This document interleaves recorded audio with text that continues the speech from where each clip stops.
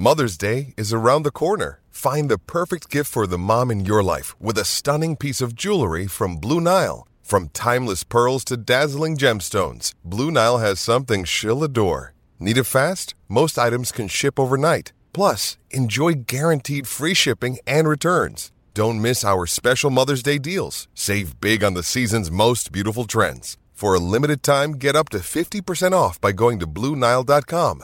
That's BlueNile.com. With threats to our nation waiting around every corner, adaptability is more important than ever. When conditions change without notice, quick strategic thinking is crucial. And with obstacles consistently impending, determination is essential in overcoming them. It's this willingness, decisiveness, and resilience that sets Marines apart. With our fighting spirit, we don't just fight battles, we win them. Marines are the constant our nation counts on to fight the unknown. And through adaptable problem solving, we do just that. Learn more at Marines.com. Mary redeemed a $50,000 cash prize playing Chumba Casino this year. I was only playing for fun, so winning this was a dream come true. Chumba Casino is America's #1 social casino experience. It's serious fun. With over 80 casino-style games to choose from, you too could win life-changing amounts of cash. Be like Mary. Log on to ChumbaCasino.com and give them a whirl. That's ChumbaCasino.com. No purchase necessary. Void or prohibited by law. 18 plus. Terms and conditions apply. See website for details. The voice in the preceding commercial was not the actual voice of a winner. Thank you for listening to this Belly Up Sports Podcast Network product. Some said we go belly up, so we made it our name, and we're still here. From roommates to co-hosts, this is the Backcheck with Brendan Azoff and Stefan Rosner, your go-to destination for New York hockey and NHL news. And now it's time to drop the puck. Here are your hosts, Brendan Azoff and Stefan Rosner.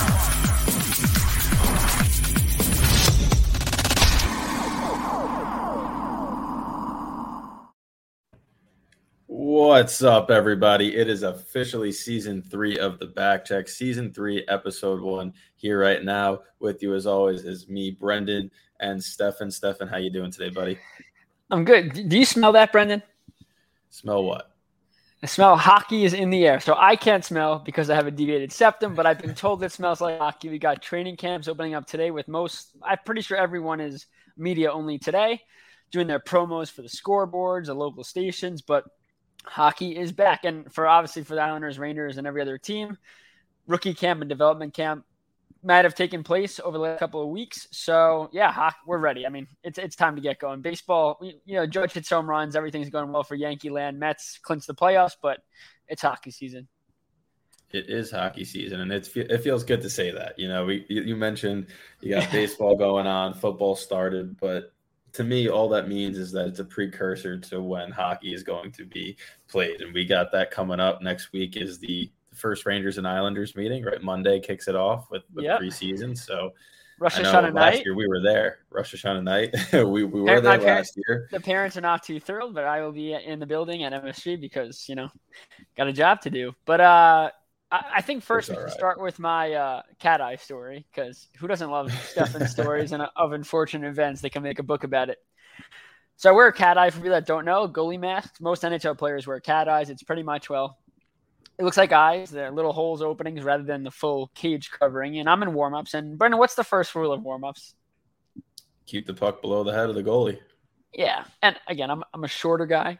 So, most chest shots hit me in the head. So this one guy, laser beam of a wrist shot right to the head, think nothing of it until the puck goes through my cat eye. So yeah, it was eventful. I hooked my nose, but thankfully I do have a big nose. So I protected my eye there.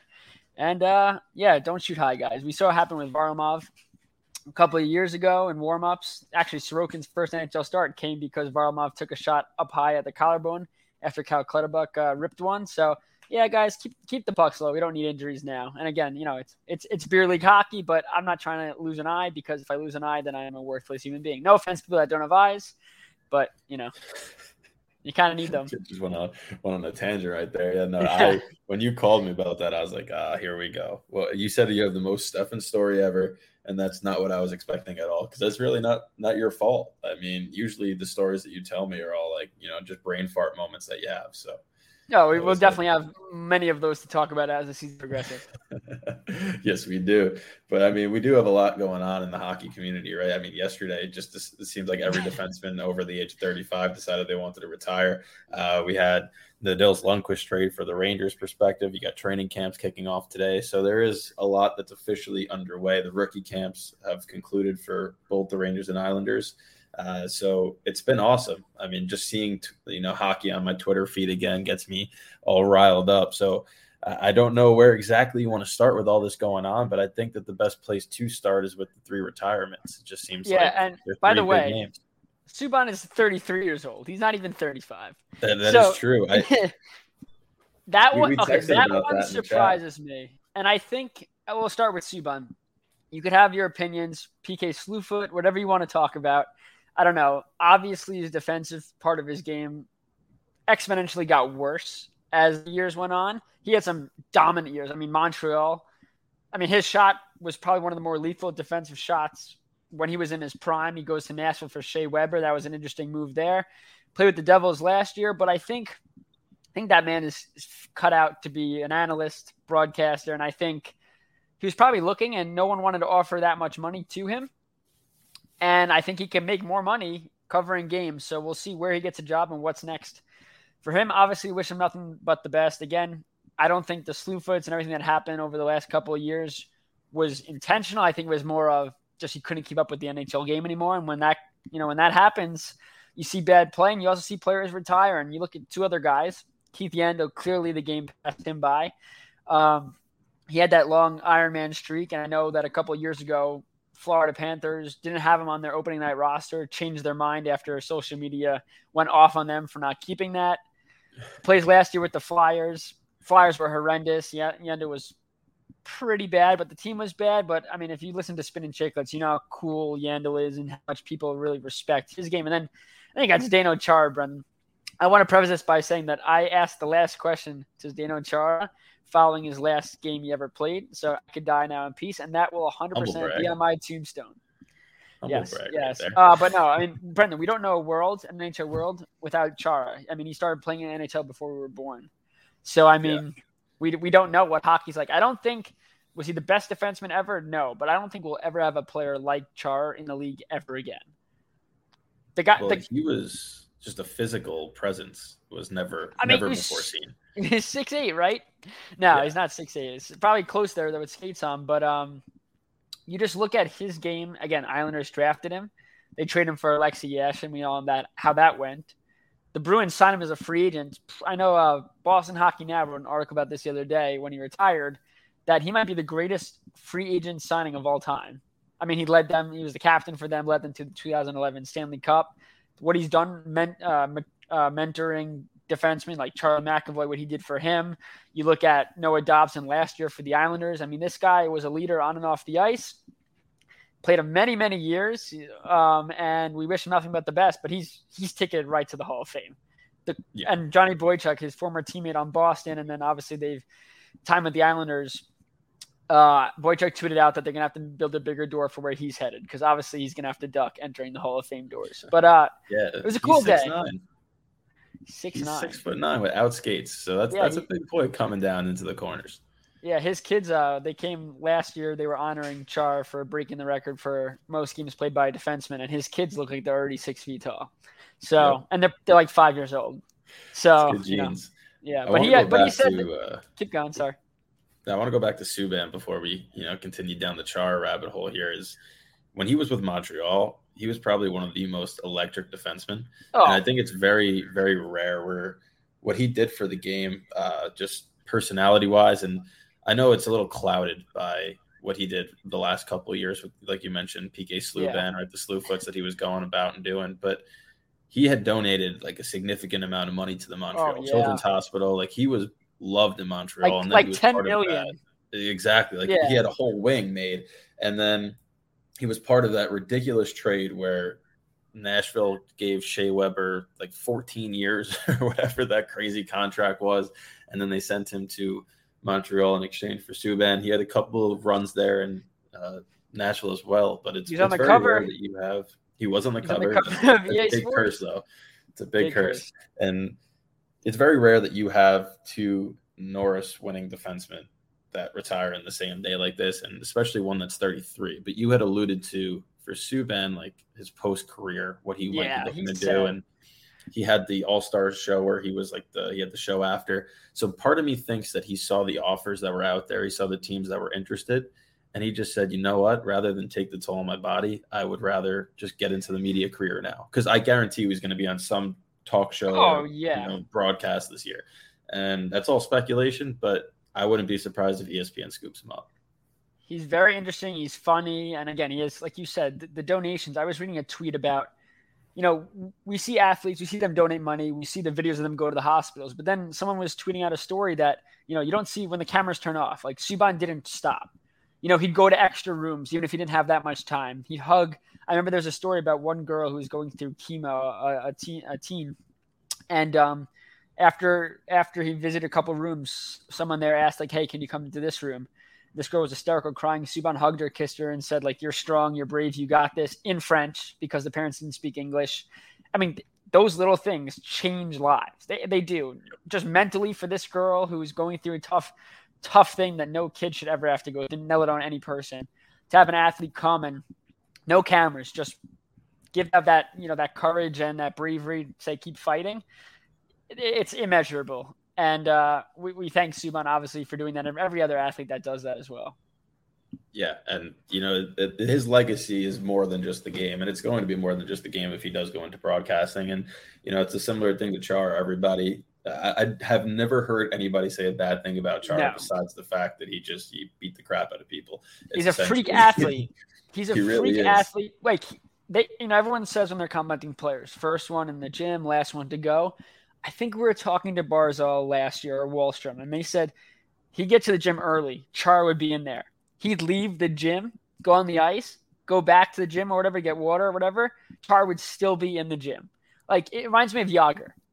These guys that, as they got older, the reason they got to keep playing is because they kept working on – they never stopped working on their craft. Like, I remember a couple years ago, Yager – he was skating with weights on at 50-something years old just because not because they have to. Obviously, it helps to play longer, but they just had that every day.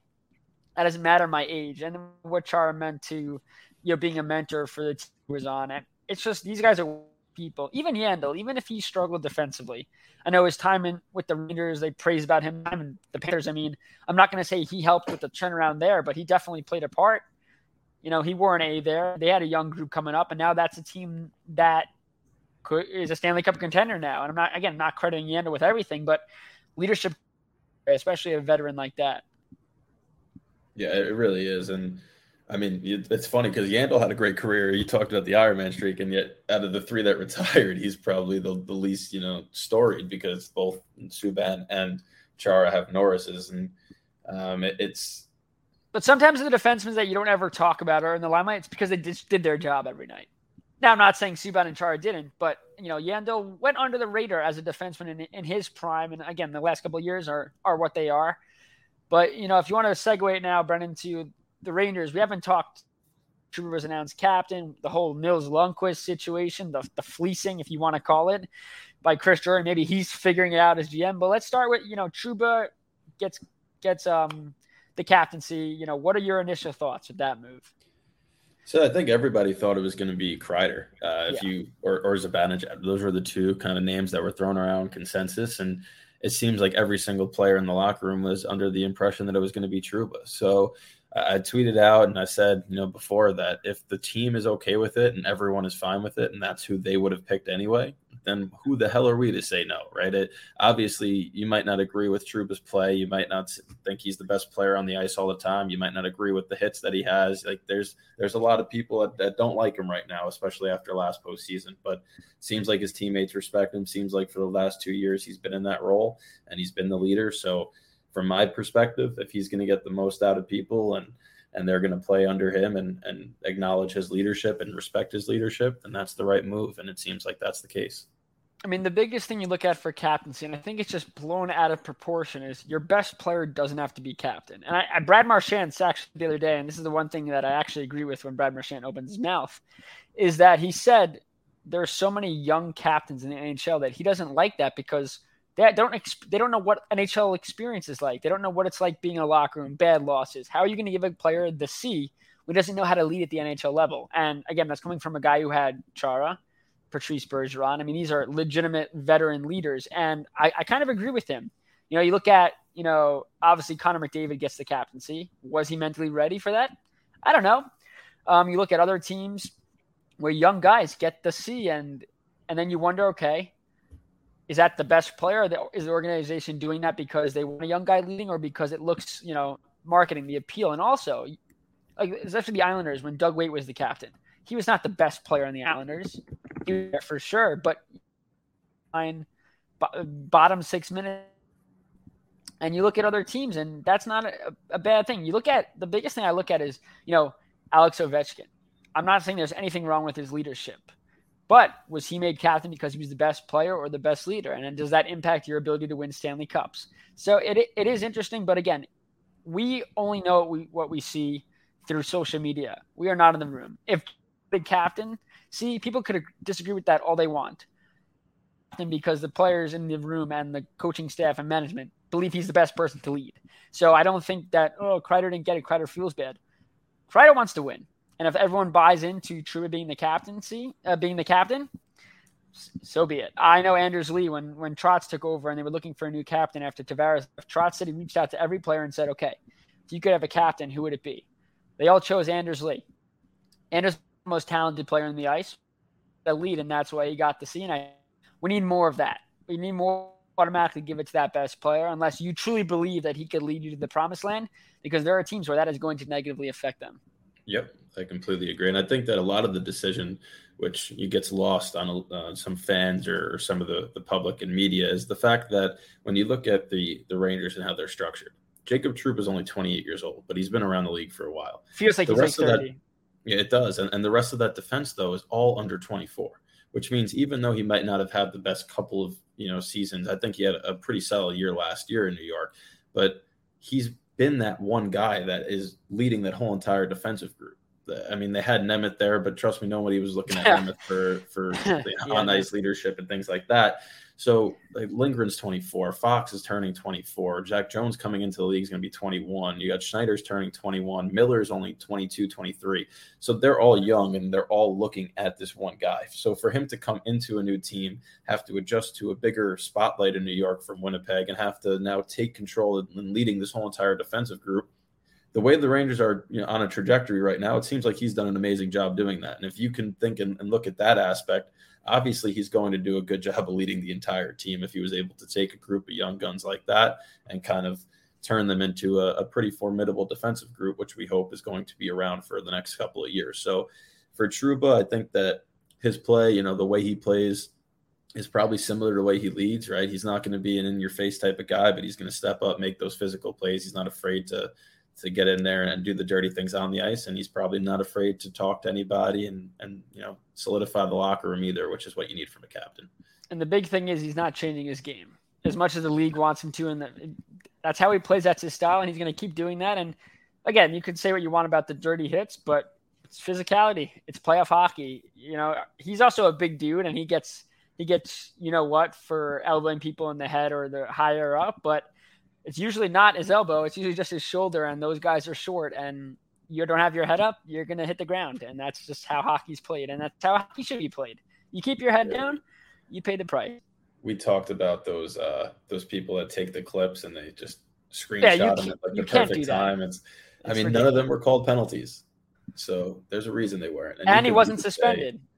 Nope. And you could say, listen, the refs stink, right? And if that's your logic and you don't think the refs are good at their job, we've seen hits not called penalties that turn into suspensions. None of them were. So clearly he's doing something by the law, and you might not like it. They might be explosive, especially in today's game, but they're all pretty clean.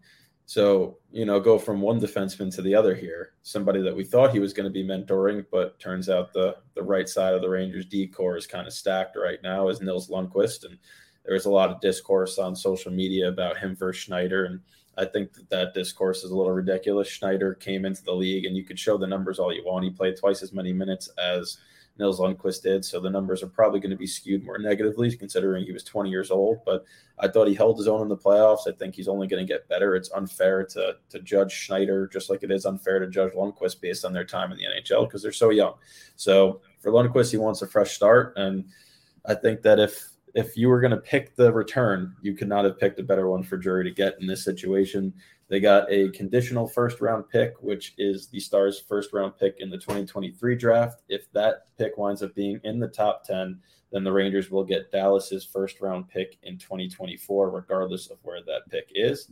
And if Lundkvist scores 55 or more points cumulative over the 2022-23 season and the 2023-24 season, Dallas transfers their third-round pick in 2025 to the Rangers instead of the fourth-round pick in 2025. So it could be potentially a first and a third, and that's a steal for the Rangers. The Rangers did it because they couldn't have another Lundkvist be a star in New York. They already had one. One was enough. One will forever be enough, but he's going to be a good player. Like people. Well, he'll get to play. Upset and rightfully so. He'll get to play. I mean, we talked about how he's probably going to take over the loss of John Klingberg there. And Dallas needs that defenseman, so he'll hop in. He'll be able to fit in.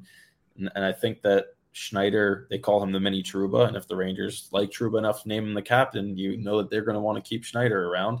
So before this trade gets judged, we got to see what the picks wind up being. We got to see how Schneider versus Lundkvist pans out long term.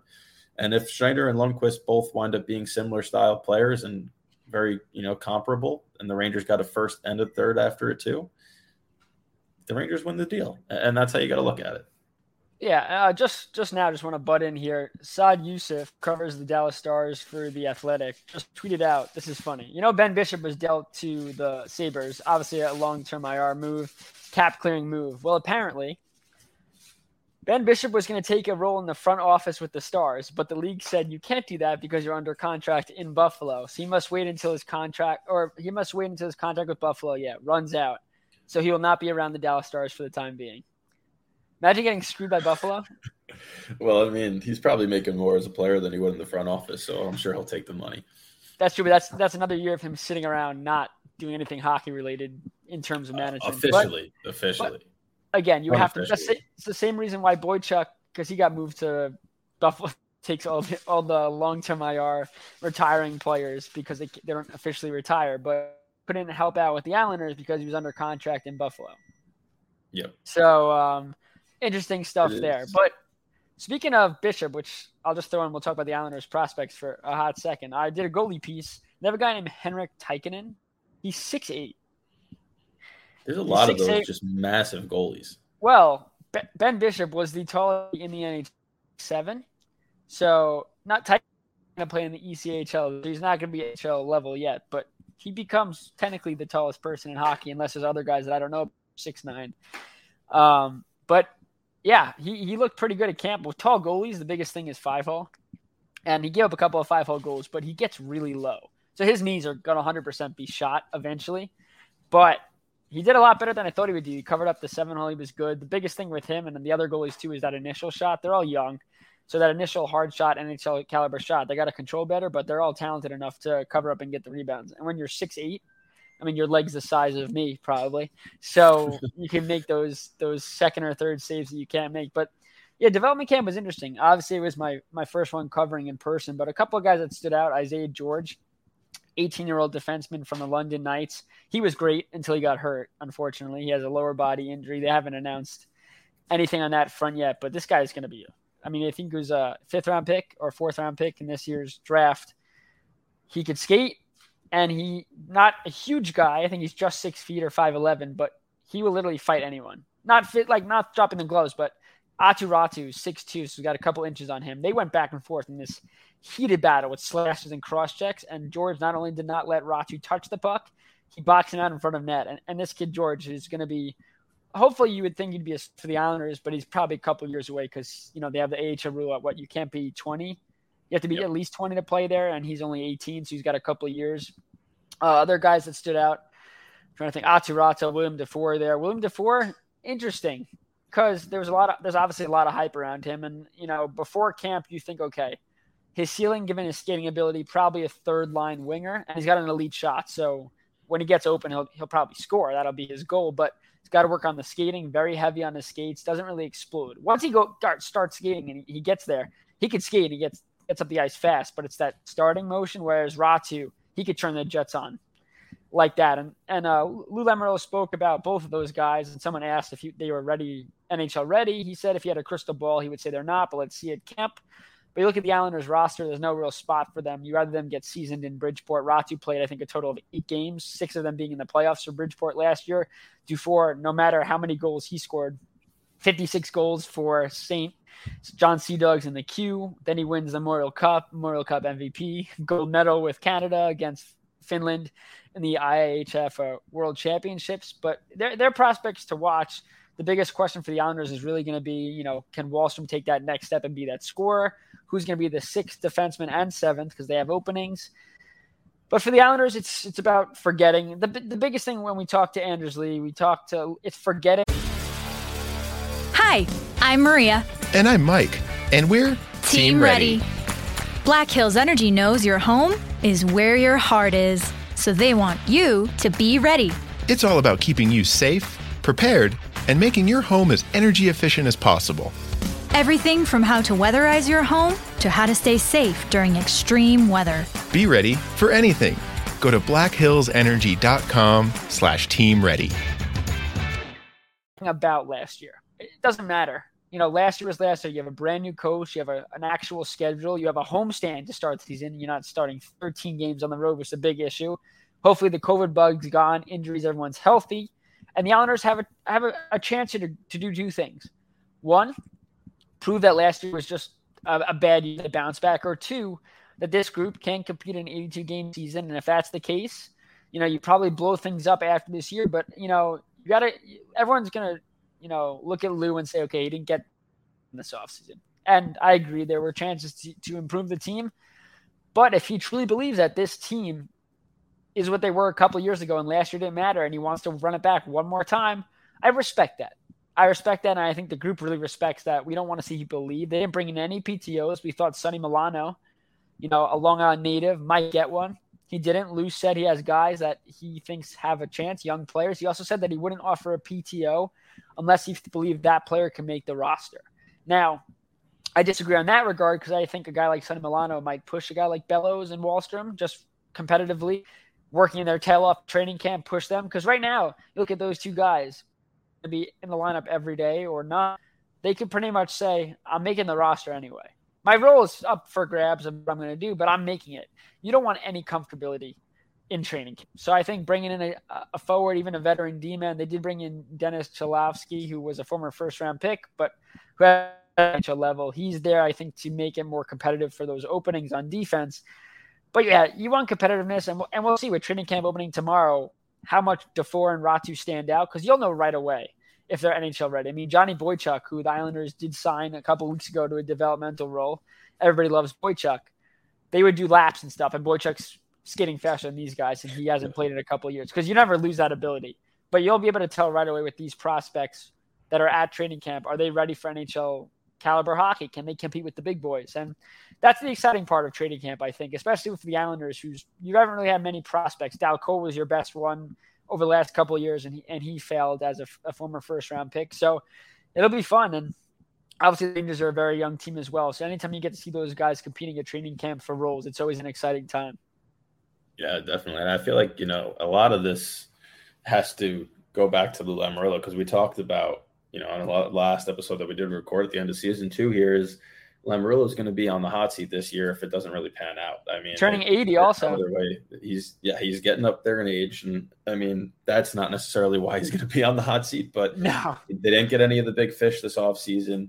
He's come out publicly and basically stated that they didn't really want to sign any of those big fish. They were driving up the price point here. He said he wanted that I'm not necessarily sure about, but the end of the matter is they didn't get anybody to really enhance the team. He got Romanov at the draft, and if these prospects can come up and help at some point this year, and if the Islanders can get into the playoffs and those prospects come in at the fold at that time at the end of the year and can kind of contribute, that does probably save his job. If the Islanders do struggle and the prospects are not ready yet, it's going to be a tough situation. So he might be playing it coy, but there's no doubt that with how, faithful and how loyal Islanders fans are, that if this season starts to go sour, there's going to be some outcry for change. And you're gonna see players.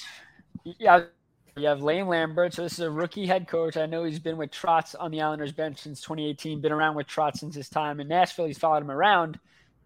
Coach. And I could very well see if the season goes really bad, the deadline, you're going to move players. I mean, Scott Mayfield's on an expiring deal. Does Matt Barzal sign an extension before the season starts to a long-term deal, or do the Islanders look to move him? I mean, Lamoriello said the other day that he's Barzal's biggest fan and really said that he believes that he's the most talented player in the organization. I doubt he gets moved, but I'm just saying, if that were to happen, the deadline, you got some players on expiring deals that you can move. I would say this is the year for Varlamov to move if the Islanders are out of it. If they're in it, they probably hold on to him for playoffs and all that kind of stuff. But, yeah, I mean, Lou being on the hot seat, again, I respect the decision to stay with the group and give him another fighting chance. But you got to think, unless Wahlstrom steps up and this offense steps up, you're still that goal scorer away from truly being a cup contender. But defense, like you said, they got Romanov. They have the goaltending back. Varlamov's healthy. People forget that Varlamov is a year removed from being one of the better goalies in the league in that shortened season. I mean, he was dominant. Probably snubbed a Vezina, being a Vezina candidate. I don't think he would have won, obviously. But, this defense could be a top 5 defense in the NHL. The Islanders have a real strong chance of doing something special this year. 50th anniversary, of course. We can't forget that. And it's a redo of the UBS Arena opening because, again, they got an awful schedule, 13 on the road, coming home. Their whole roster was COVID infected. They couldn't have a really good team. They lost their first 5 at home. So this is a real chance to start off on the right foot with a homestand to start the season at UBS Arena. 50th year, a much better defense. No knock on Chara and Green, but they weren't the best players and they were older. And Romanov does add, he's young, he's 22. And whoever comes in to fill that 6th spot is going to be young as well, or inexperienced, I should say, Grant Hutton, who has a chance to crack the lineup. He's 27. So there's a lot of questions. This team is filled with a lot of question marks, but there are a lot of questions that could be answered right off the bat as early as the first couple of games of the year. So we shall see, but there's no way that this season could be as worse as last season. I think that could segue into our predictions, Brendan. I guess I'll start first with the Islanders.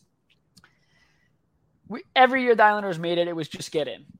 I think the Islanders, you look at it this year, it's okay, we don't really matter where we finish. We just have to get in. I could see them finishing in the top wild card spot. Again, because you're looking at this division and it's highly offensive. And if the defense doesn't do what it needs to do, there will be goals in the end. It's just about the Islanders finding ways to score. So I think at the very least, top wild card spot. I don't see them missing the postseason. Again, if that's the case, things have to change. But again, I don't think it matters. Home ice advantage would be great. But I think this Islanders team is a team that just has to get there, and then they do their damage because their defensive system, which is probably not going to change that much from Trotz's, maybe a little more loose, a little more offensive base, but defense is the bread and butter. You got to play to their strengths. I think I've said that time and time again. So I think their defense will allow them to get in, and then it's going to be their defense and those timely scorings that gets them far in the postseason. That's I can't really argue with that. And we had talked about this. I know for your article, I gave you my answer there. And I said I think the Islanders fall just short, but it wasn't necessarily because of the Islanders. But there's so many good teams in the East. It's just so crazy to pick. And, I think that the Rangers get in, but there's a chance that they don't with how young they are. And there's so many ifs because Carolina's good. The Rangers are good. Boston is starting to fade, but they're still good. And you can't rule out the Penguins because they always rule out the Penguins or the Capitals. You can't rule out the Islanders. Columbus just has a line with Johnny Gaudreau and Patrick Laine now. There's so many good teams. Devils are significantly better. We could say the Flyers are going absolutely nowhere with the Sean Couturier. The Flyers are the one team. Yeah, the Flyers are the one team, and the Red Wings that are not making the playoffs. Those are the two. The Red Wings have a much better. I don't know if you want to count out I know the Red Wings might not be there yet for a cup, but their goaltending. They got Tampa, Husso, Florida. I know, but you never know. I think Florida misses the playoffs, by the way, but that's just my hot take of the summer. I don't know. I will put my life savings that they make it. Well, I don't have that much of my life savings, so if you want to win like $10, sure. No, I look at the Panthers. Huberdeau was a heart and soul of that team. He gets moved. Their defense is very, very questionable. Mark Stahl. I forgot who else was on that defense where it's like, and it comes down to Bobrovsky. What kind of Bobrovsky are they going to get? Spencer Knight's clearly the future. When do you let him be that guy? Obviously not now because you're paying Bobrovsky still a fortune. But I don't know. I feel like last year was a great year for them.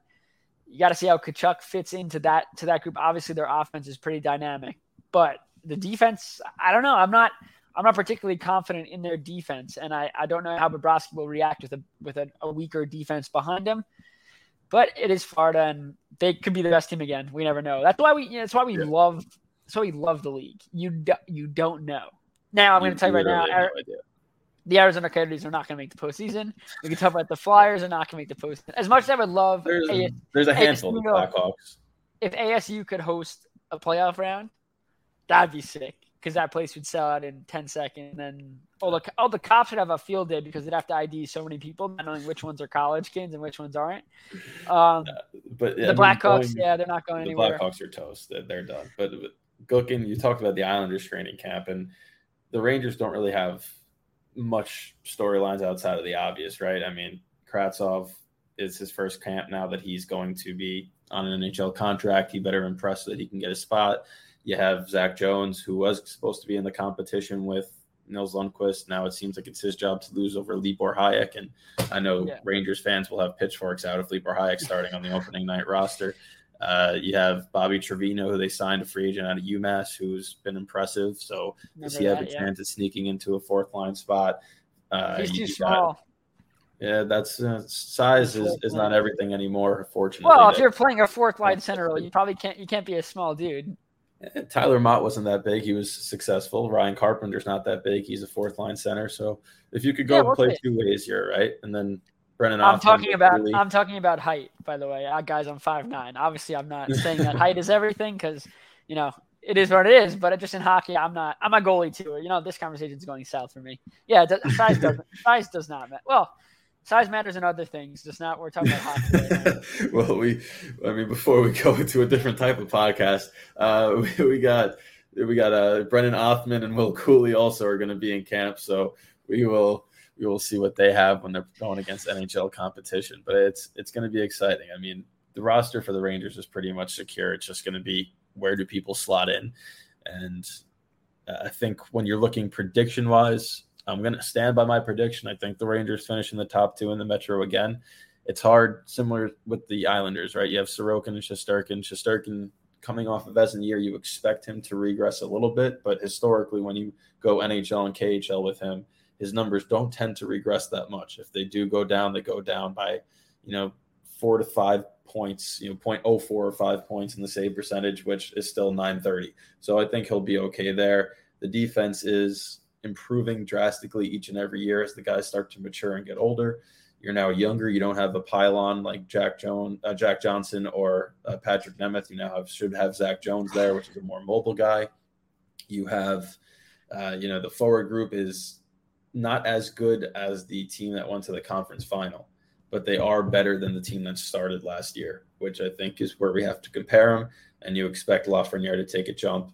Don't know what to get with Kakko. Everyone hopes he takes a jump. I'm not sold on him in any way, shape, or form. I know that the analytics point to him improving, but personally, I think that Kravtsov probably has a better year than Kakko. I know that might be a hot take, but that's just what I see. I think that Sammy Blais coming back is a bigger piece than people realize. Yeah. So I still think the Rangers finish top two in the Metro.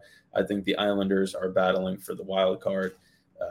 And if they're battling for the wild card, it could be 1 or 2, because I think that the razor thin margin there between the teams that are 6, 7, and 8 technically in the East is going to be so small. So it'll be fun. I mean, this season has to come down to the last couple of weeks. There's no way with the amount of talent. Give us Islander Ranger playoffs. Make that if right. If that happens, I'm flying home and we're going to a game. I would also have a heart attack. I'm already starting to get gray hair, so that means my whole head would be gray at the end of that. Run the club. I'd rather be gray than bald. I agree. Right, Muns? Yeah, I mean, I don't know. I can't picture myself being bald. I don't want to picture that right now. But you look at the Rangers, and I think the biggest thing is you talk about regression, and I'm not saying Kreider can't do what he did last year. It's just highly unlikely. Now you're going to need guys to step up, which is why you have your young guys, why you pay Panarin the big bucks, Banajad. Ito's going to be – I know he was banged up a little bit last year. You're healthier. And, of course, Shesterkin was a god last year, and a lot of those games he won. I mean, what was his goal saved above average? It was absurd. Like 17 or 27. Like 5 more than what the next highest was. Yeah, and I think Sorokin was next. And it's going to come down to that. Now, your defense is another year older, which is critical for development. You have a leader on the back end in Trouba, like we talked about. Yeah, I think the Rangers will have no problem making the playoffs, but it'll come down to, again, you need your young guys to eventually – we got to stop referring to them as young guys and talking about, seasoned players. And, again, that's obviously time – they're going to take time to do that. But now's the time for those guys like, Kakko's been in the league for a couple years now. Now's the time for him to really show, okay, why was he taking second? We saw Jack Hughes exponentially grow over the last couple of years and show, okay, this is why he was taking first. Duh. So we need to see that from Kakko as to, okay, duh, this is why he was taking second. He could do this, he could do that no other players can't do. But, yeah, the Rangers – they're a team that I said first when they were coming up is like they're so young and they're so good so quickly that they're going to be a team that are going to be fighting for the top of that division and the East and Cup contenders for a long time. And it's just about, again, continuing to grow. Yeah, the one thing that I will say, obviously, Kreider is going to regress. If he scores 52 again, there will be nobody happier than me. But I think if he can get over 30 now that he broke that hump and stay consistently there, that's fine. You have the other guys to score. I think a minute and a half more per game for Lafreniere, Kakko, and Edel, right, which is likely that they're going to get now, is going to do wonders. That's 2 to 3 shifts, depending on how short they are. Even if they're not on the top power play unit, which you hope one of them will be, they should be getting more chances on the top line. Like Lafreniere on the top line as opposed to the third line and getting 15 to 16 minutes versus 13 to 14.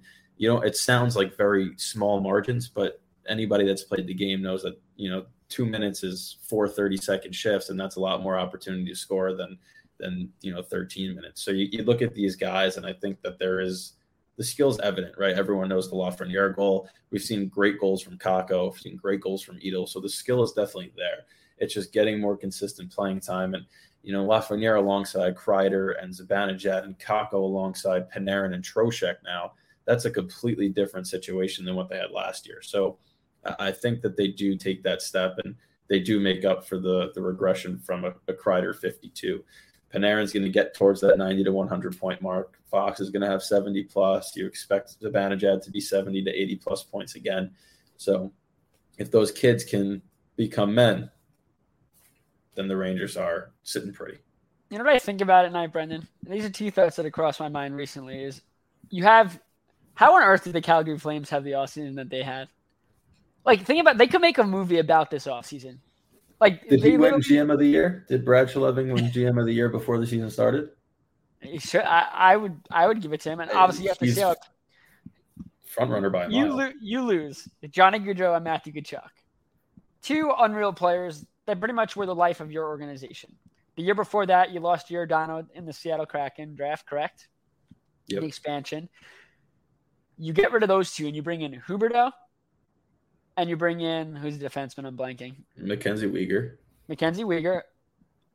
Definitely a top 4 defenseman. He could be a number 1 or 2 for a team.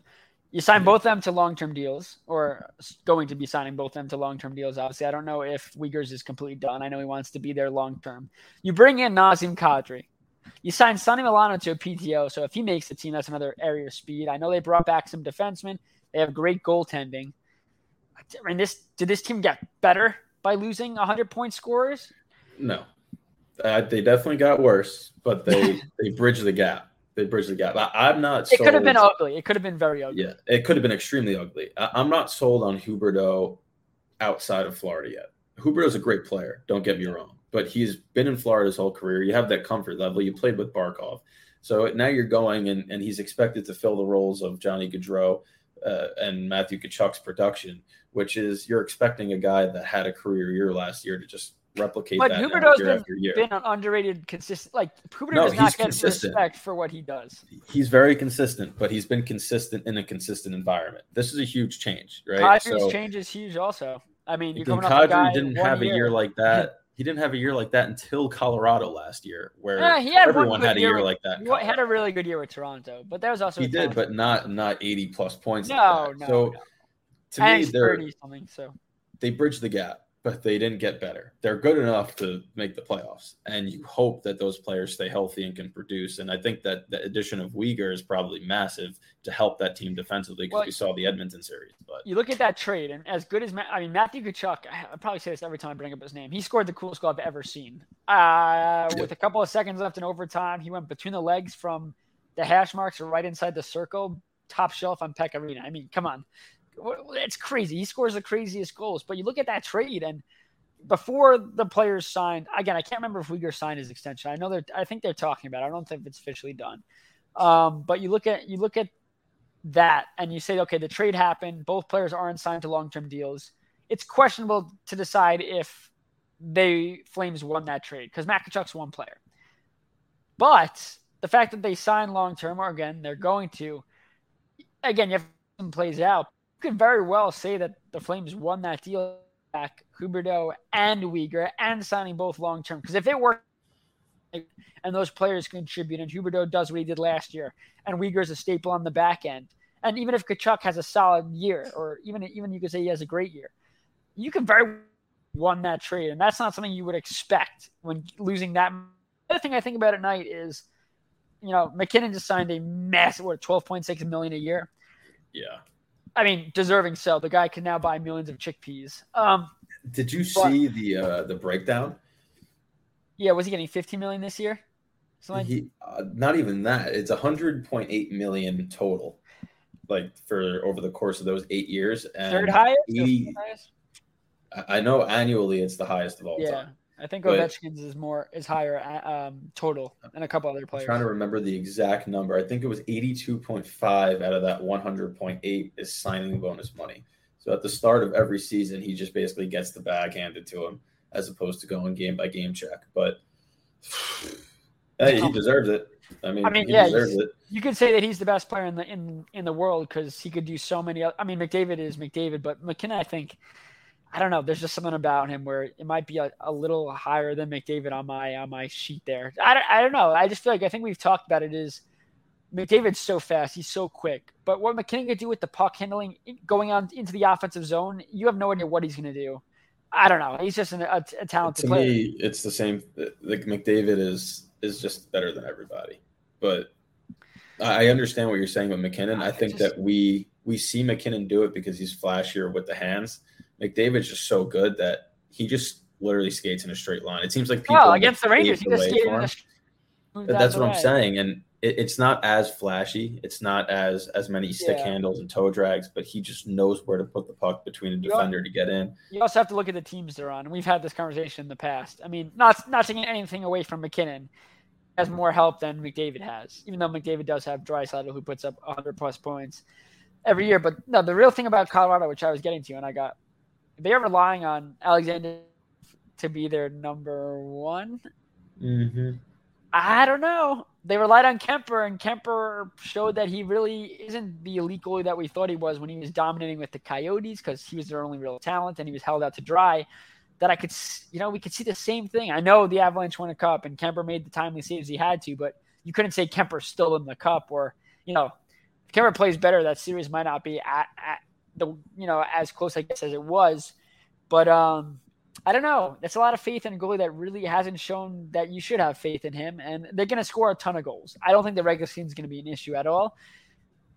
I didn't think Archie Kemper could get them a cup, and he did, but I have a lot less faith that Georgiev, and of course you have our boy Pavel. I'm again not pronouncing his last name because it's just a headache. But are they relying on him to be the number one guy? And he's good. I think he's better than Georgiev. It's just a major, major gamble over in Colorado in terms of playoff success because you can't outscore everyone. I mean, Georgiev, I guess you technically have to, but yeah, they do. Georgiev with consistent playing time is going to be better than the Georgiev and defense in front of him. But I mean, the defense in front of him didn't matter when he was letting up like literal passes to his pads go in at one point against Detroit. I think that you see, the contracts and stuff in your dreams, and I see Georgiev's goals allowed in my nightmares because that's how bad they were. But when you look at what he's going to be going to in Colorado, it's a fresh start for him where we talked about Huberdeau, how he was so good in Florida. The fresh start might be a change of pace. Georgiev needed to get out of New York. And he's going to a team that already just won a cup, so the expectation is gone, right? If they didn't win a cup last year and then he came in, that's a lot more pressure than going into a team that already has they've gone over that hump. So I think that for him, he's just going to have that fresh start. It's going to be a 1A, 1B, but I think Georgiev probably does get the edge in playing time, or else why would they go out and get him for the price that they paid, right? The couple of draft picks, which I didn't think the Rangers were going to even get for him. So Chris Drury, interesting to see. Chris Drury's having a good run. All right, well, I got to sleep because – no, I'm kidding. I got a lot to do. But, yeah, training camp, it's going to be fun. It's going to be fun. And first off, too, obviously, for people that don't know, I took over halfway through last year during COVID. Everything was on Zoom, and then they opened up to, the press conferences were podium. They bring one player up, you talk to him. We had 1 or 2 scrums on away trips. But for rookie camp, we were in the locker room and getting to talk to players, you pinch yourself. I don't take any of it for granted. I know I'm been given a chance to do something really cool. I completely embrace that. And it'll be the same thing when we get to talk to these players in person on the daily. And also it creates better stories. Everyone had the same quotes and everything last year. And now you get to go up to players and ask them certain things that no one else has access to. So it's going to be a real cool time personally for me, and hopefully the content as well. But Brendan, I know you're enjoying your time in Tampa. I know you're really close to the Tampa Bay Lightning Arena, Emily Arena. So I know you're going to head to some games there. I'm coming down to visit you for the Islanders road trip at the end of October. They're playing in Tampa and in Florida. Well, they're in Florida, of course, in Sunrise the next day. So that'll be fun. But great first episode, Backcheck Season 3. We're going to try to get some guests like we've had in the past and really get this thing going because hockey season is right around the corner. Hockey season is right around the corner. I'm going to the opening preseason game already because I can see Emily from my balcony. So I'm itching for that to start. They are playing Carolina. Oh, so boy. I wanted to get a little taste of what Carolina is going to be this year for our Eastern Conference friends and Metro Division friends. But it will be fun. We will have some fun hockey to watch over the course of this season, especially with the amount of talent like we had discussed in the league. Training camp's underway. Preseason starts next week. So we'll have some actual hockey scores to give you on the next episode of the Backcheck. The Backcheck is your one-stop shop for NHL news and all things Rangers and Islanders. Thanks for sticking with us for this edition of the Backcheck. Follow the show on social media at Backcheck Pod. Mary redeemed a $50,000 cash prize playing Chumba Casino this year. I was only playing for fun, so winning this was a dream come true. Chumba Casino is America's #1 social casino experience. It's serious fun. With over 80 casino-style games to choose from, you too could win life-changing amounts of cash. Be like Mary. Log on to ChumbaCasino.com and give them a whirl. That's ChumbaCasino.com. No purchase necessary. Void or prohibited by law. 18+. Terms and conditions apply. See website for details. The voice in the preceding commercial was not the actual voice of a winner. Hi, I'm Maria. And I'm Mike. And we're Team Ready. Black Hills Energy knows your home is where your heart is, so they want you to be ready. It's all about keeping you safe, prepared, and making your home as energy efficient as possible. Everything from how to weatherize your home to how to stay safe during extreme weather. Be ready for anything. Go to blackhillsenergy.com/teamready.